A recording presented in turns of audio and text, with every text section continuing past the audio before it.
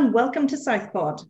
I'm Ruth from your communications team, and this is the latest episode in our series on vaccine safety. Today we're going to focus on premature babies and premature babies vaccinations. I'm delighted to be joined again today by Dr. Shilpa Shah, our consultant paediatrician, and also Colm Darby, who is an advanced neonatal nurse practitioner and in fact former UK Neonatal Nurse of the Year. You're both very welcome. Thank you. Both of you are leading figures in a local pre-vaccine movement. Can you explain what this is and why you believe it's so important, especially for premature babies? Thank you, Ruth, for having us. So our pro-vac movement is a movement that we have not specifically for premature babies itself, but just generally about having positive conversations on vaccine safety. And we have a number of activities which include educational activities. Your question about the importance of vaccine for premature babies is an absolutely very valid one, and certainly something that comes up often for us. The reason for vaccination is absolutely known and universal, and it's important for everyone. But it's certainly very important for the more vulnerable population. And who can be more vulnerable than a premature baby? They are not only small in size, they're also quite immature in their overall systems. And the protection that they require from these vaccine preventable diseases is undoubtable. It is absolutely crucial that premature babies get their vaccines on time. And Shilpa, how many babies are born in the Southern Trust each year, and of those, how many are premature? So in Craigavon Hospital itself, there are about 4,000 to 5,000 deliveries a year. And in terms of numbers of premature babies, I would say most premature babies would be admitted to our neonatal unit anyway. And we have about 365 admissions a year, roughly. So, I can only extrapolate from that data that there's one preterm baby a day. Now, maybe not absolutely right about that figure, but that's just the extrapolated data from our observation.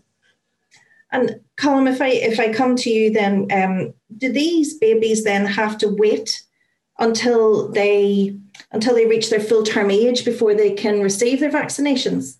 It's a good question, Ruth. And what we would advise is that actually we don't wait until their due date or they're corrected, is that we give it in the chronological age of 8 weeks from the birth to the schedule that is recommended for all children.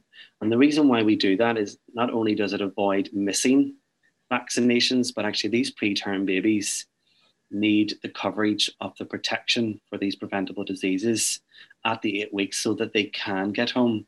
So it's important that if, say, a baby, for example, is born at 28 weeks gestation, they're extremely preterm at that stage and they're due their vaccines when they're 36 weeks.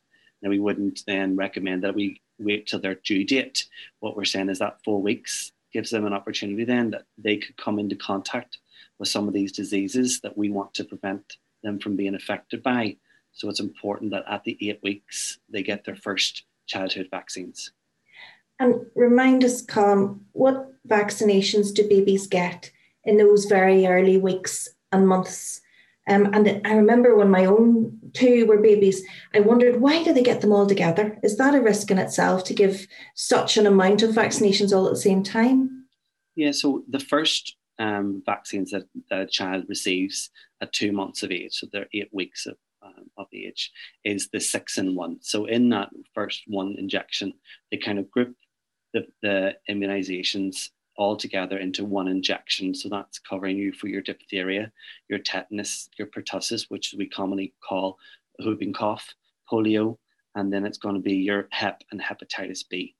So that's your 6-in-1. And then we also give the rotavirus, which is for the gut protection, and meningococcal group B. So they're what the babies receive. Now, we don't want to give all those in single injections. We want to give as many, as least injections as we can. So they group the first ones in a 6-in-1, and then the MenB goes as the second one. So it's 2 injections, and then the rotavirus is an oral vaccine.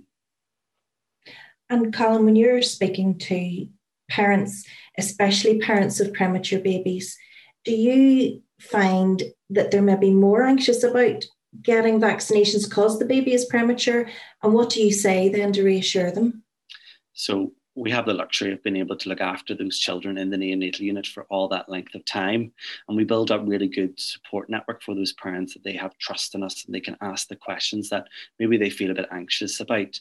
There is a bit of hesitancy with some parents to ask questions because we've been looking after them so well, and they don't want to give us any indication that they are judging our actions. But actually, it's okay for parents to ask questions. We'll provide the answers and give them the reassurance. Now, when we talk to parents about the vaccines, and we reiterate the importance of preventing diseases and preventing the children from being affected and having their first vaccine in hospital if they're extremely preterm before going home. And the reason for that is if you are born before 28 weeks gestation, you're still technically a preterm baby at that 8-week vaccine schedule. So we do additional checks to reassure the parents that we're looking out for potential some side effects to the vaccines. And what that can mean is that the babies have side effects to the injections, the discomfort of the injections that can cause them to go off their feeds. They might not feed very well. They might be a little bit more drowsy. So we place the babies on monitoring for 48 hours to observe the babies, give the parents reassurance that we're looking after their baby. And then if the babies are doing well, then we give the parents the assurance that actually, as they're now getting older for their next set, at the 12 weeks, they're going to be term babies and they're going to be able to cope, and they don't need to have that second set of vaccines in the hospital. They can have that in the GP surgery. Colm, are there any other ways that mums can help protect their babies? Yes, there are. One great way for a mother to protect her baby is by breastfeeding or choosing to give her baby her breast milk. We know that breast milk has so many benefits, and one of the best benefits is the immunological benefit that it gives. It allows the mother to pass over immunity to her baby through a passive immunity approach. Now, ultimately, we would like that baby to have an active immunity where the baby's immune system then takes on board through the vaccinations the memory of what the disease is, so that if they come into contact with this disease when they're older, their body remembers it and then activates the killer cells, which is the defense that the body will have through the immunization. We would recommend breastfeeding for all babies, especially for our preterm babies.